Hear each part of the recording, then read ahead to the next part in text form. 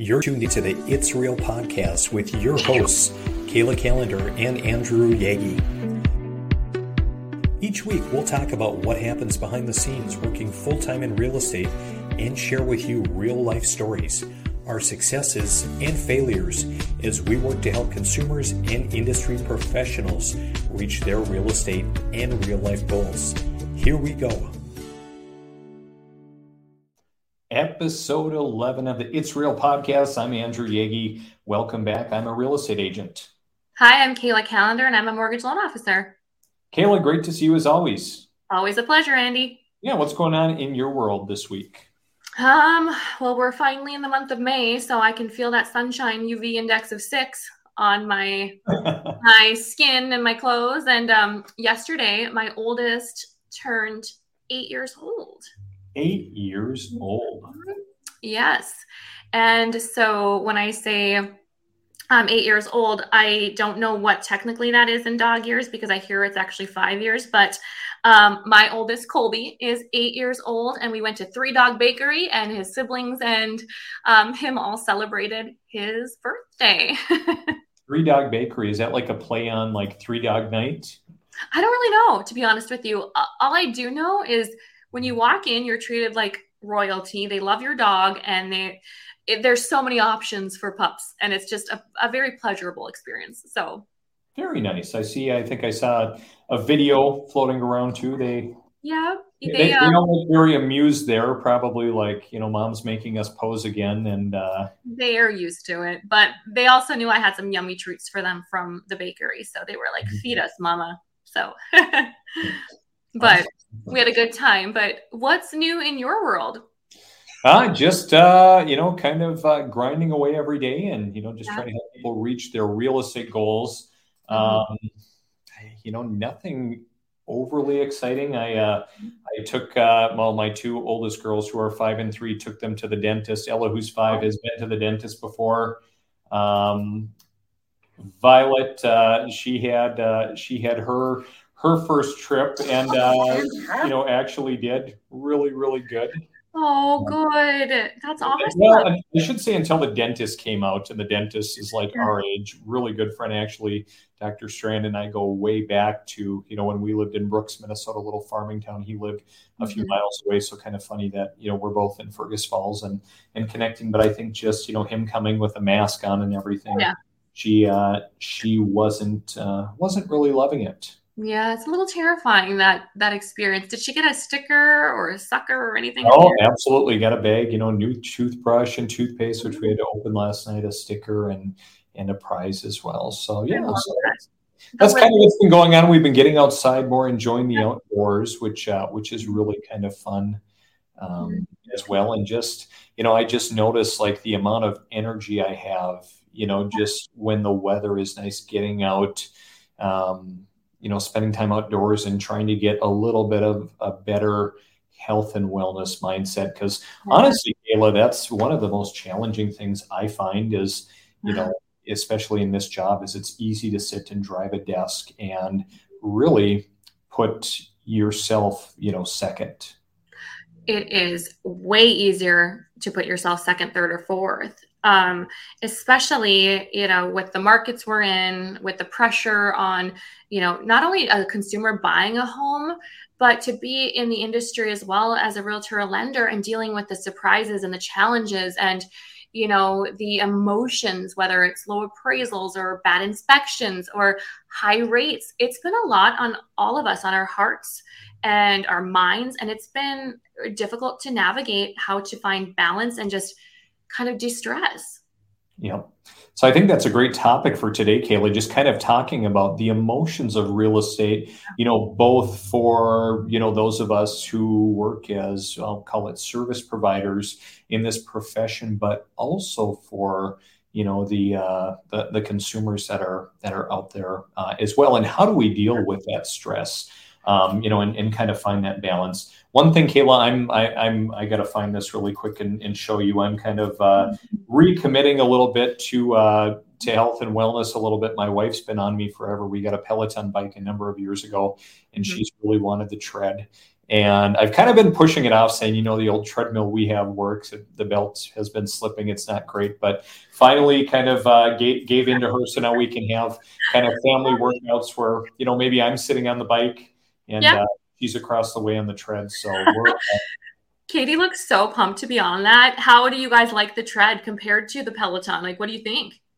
Yeah, no, it's a really awesome piece of equipment. She persuaded me to kind of give up my YMCA membership for now, which, again, with new baby at home and everything, haven't been getting there anyway, trying to do at home workouts. So I think it's really going to be a good investment, and we kind of have some husband-wife challenge, kind of challenging her to use the equipment and really work collectively on our health and wellness. That's awesome. It makes a difference. And it's like if you're expelling energy to work out, right? But it also gives you energy, for the day or the next workout. And it's kind of what comes first, the chicken or the egg. It's like, I'm too tired to work out. It's been a really long winter, but it's just kind of a snowball effect. Once you get going, then, it's kind of downhill from there.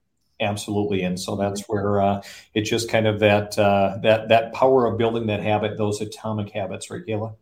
Amen. That's an excellent book, by the way. Excellent. I've got it up there somewhere. Yeah. Are you doing anything else to implement, more you time or more balance or things that, can help you de-stress in this market? Mm-hmm.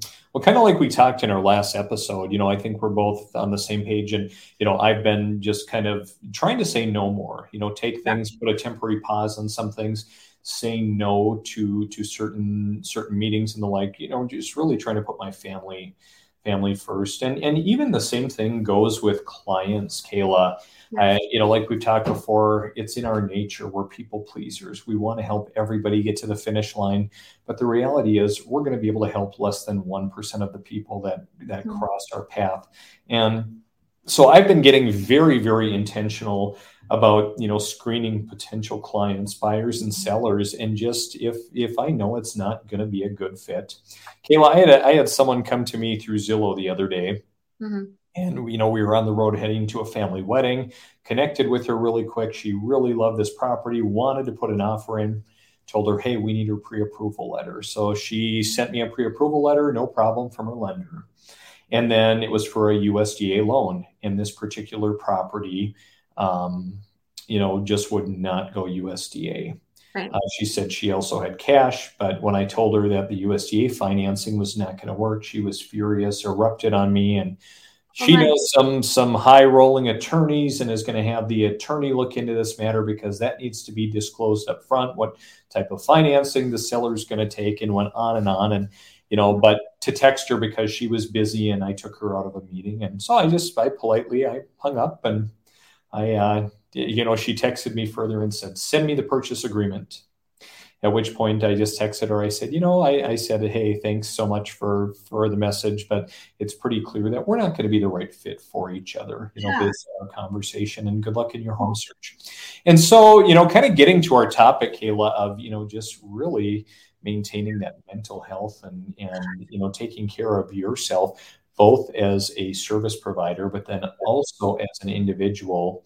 I guess, number one, and what I tell people, and even my team all the time, is go out and find your people. Mm-hmm. Go find the people that value you, that show you respect. Yeah. Don't bend over backwards for everyone and let people walk all over you and disrespect you just because you really want that deal. And I know that's especially challenging right now because out of all of like the real estate agents and likely lenders too, there are a lot of people in our marketplace who have done almost no business this year. Mm-hmm. Right. And if real estate is their one and only thing, there are a lot of people that they're not able to put food on the table. Mm-mm. And it's scary. And it's kind of like you're just chasing. Mm-hmm. And I think one of the things that maybe I said on this before, one of these podcasts, is it's so important to choose to be, as my coach, Jill Phillips, told me, to be a lighthouse, not a lifeguard, meaning be a lighthouse, shine your light, and let those come to you, those that want that attraction or feel compelled come to you, versus being a lifeguard and chasing. Yep. It's funny how, and I think Matthew McConaughey said this on a podcast recently, it's like once you kind of let go and just let things come to you, you're not stressed out. You're not feeling pressure. We put so much pressure on ourselves, but that doesn't mean stop working, but to just know when people are going to jive with you, because we both know, Andy, sometimes you'll help that client that has no respect. They're just, they're a transaction. They just, you serve me type mentality. You're better off almost not working with them because you know that they might not ever be happy. And if they're never happy, then what are they telling their friends and their family and their coworkers about their experience? So not that we want to not work with people, but we as professionals need to know that we can choose who we want to work with too, because our time is valuable. And, the more that we pour into them, that could be time spent pouring into people that really care about how we work and the value that we provide. Absolutely. Kayla, I had a client a couple of years ago that had worked with another agent, and they had two deals fall apart and were at their wits' end, and it fell apart. This client reached out to me after canceling on this other agent and really wanted my help. I came recommended to them. And I had almost everybody around me saying, do not work with this person. We were in the part of the process when they purchased before, and even this other agent, just do not, it's not even worth your time. So it's obviously good, even for us to enter some situations cautiously.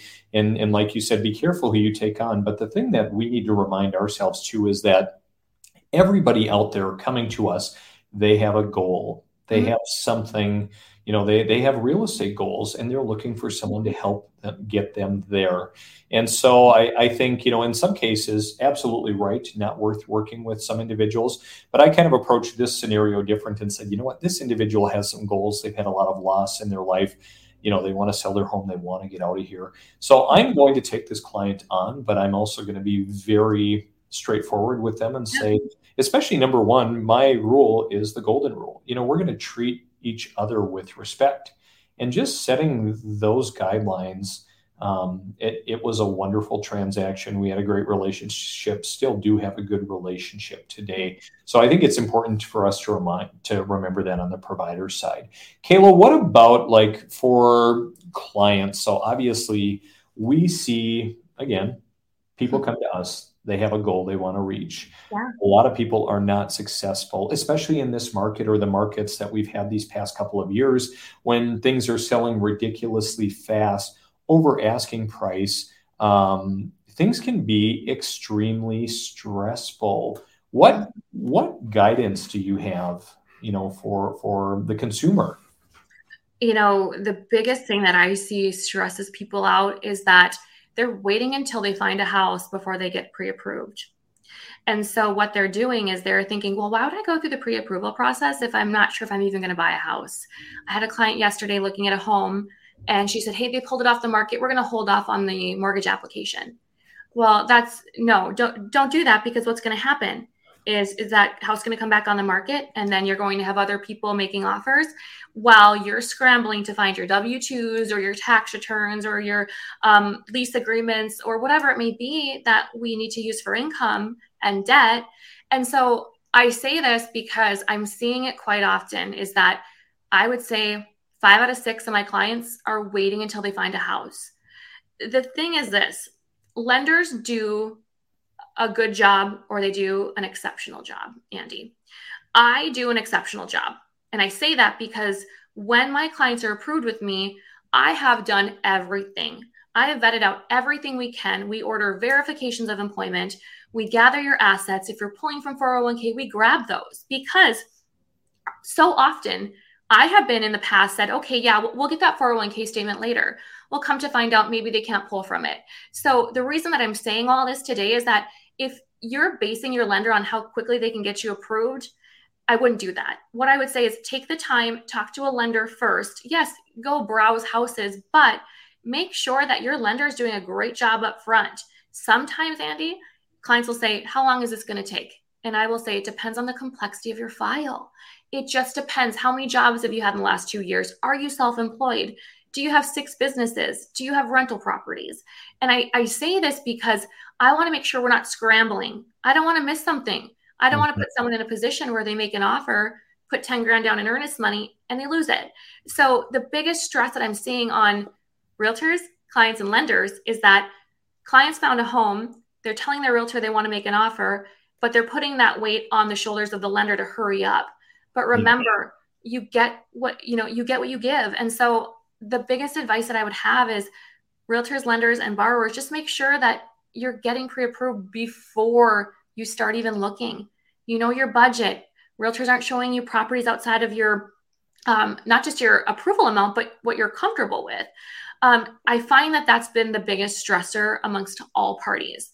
And what often happens is the house is sold, you don't get it, or we find out you might not even be approved for that range. And then it's just a complete like buzzkill. It's like, oh, what? And it's almost embarrassment. I feel like the clients feel it shouldn't be, but that's where I just say, don't put that extra stress on yourself and others, and just get it done in a timely manner. Well, and I think, Kayla, what I'm ultimately hearing from you is that, you mentioned, a borrower said, how long is this going to take? Well, that's kind of a red flag right there.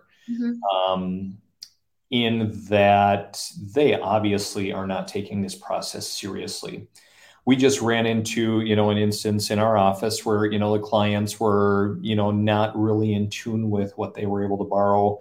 The lender was a little bit elusive and not a great communicator. And then, and one of our agents, maybe wasn't asking the right questions or really asking further questions when there was pushback. And, in the process, we ended up, probably showing a client, some homes that were way outside of their budget, and they were thinking, well, we're just going to make an offer, 60 to 80,000 under because that's what we can afford. And really, that doesn't serve anybody well because it just sets the client up for failure and wastes everybody's time. Because the worst thing we can do, and Kayla, I know you've seen it before, have seen agents that have gone and shown a client without a pre-approval letter. They've been scrambling for a pre-approval letter, come to find out that the client is not even qualified to purchase anywhere near that. And then it just really sets, especially the client, up for failure, because now that they've seen this high-end home that they think they can buy, they're going to compare every other home to this house, and nothing is ever going to measure up. Oh, and you're spot on. And I think too, it's time wasted, not just, and time is money and time is energy and time is so precious, right? So it's not just the buyers and the realtor, it's also the sellers and the seller's agent. And truthfully, it's a matter of emotions. And like you said, they're now having their hopes up. And, as a lender, I almost feel responsible because, I'm rushing and I'm trying to get this done. Well, now I have to deliver the news of this wasn't even in your budget. And now it's re-editing, redoing all the goals that they gave their realtor. So you're Kayla, are you spending time, kind of setting expectations with your client and really kind of counseling them on the front end? And when I say counseling them on the front end, like kind of teaching them a little bit about the market, what they can expect, kind of the fact that, hey, you may not get your first offer accepted. Yeah, I think setting expectations is incredibly important. I think having communication with not just your lender, but with your agent and everyone together is incredibly important. I feel that when I'm setting expectations, I'm saying, okay, let's get you approved. But here's the thing, and I'll tell the realtor this. They're approved up to, let's just say, $1 million. But guess what? Their budget and where they want to be is at 500,000. So here's an example of a house, and I'll run numbers. But what I'll also do, Andy, is set the expectation of before you write an offer, let me know the address and the price. And what we're going to do is we're going to run the numbers. We're going to use rates. Rates are changing every day. We're going to use the current rate, what you want to put down. Are there closing costs paid? We're going to give you that information, and then we're going to give it to your realtor. Why do we do that? It's because if they need to negotiate, they know, okay, Kayla said if we went up $5,000, it's going to cost X amount more. Are you okay with that? It's allowing people to make the decision on their own because we're educating. So expectations, in my opinion, it's education for sure. And keeping that realtor involved, keeping it as a family team effort. Sure. Kayla, I want to talk a little bit about, keeping, keeping the client, kind of informed and also, setting their expectations and just kind of keeping them calm because, we run into a lot of instances, especially in, the current market where there's a lot of competition, multiple offers, we may not get our offer accepted. So just really being very honest. And again, a lot of it is having that good lender relationship, but also having a good handle on what can we afford, what's our top end, where do we need to do, what does our offer need to look like to even get accepted? And then, Kayla, if we do get our offer accepted, we're going to celebrate momentarily, but then we have a lot of work left to do. We've got to get through the appraisal, inspection. We're generally going to be doing a private home inspection, to make sure the condition of the home is good and there aren't any showstoppers. And emotions can really flare up. All of those instances, bad appraisal, bad inspection. Kayla, inspection-wise, I've kind of been on both ends of the spectrum this last week. On one end of the spectrum, I've had kind of a higher-end home that has some deficiencies, and within that, and some certainly need to be dealt with.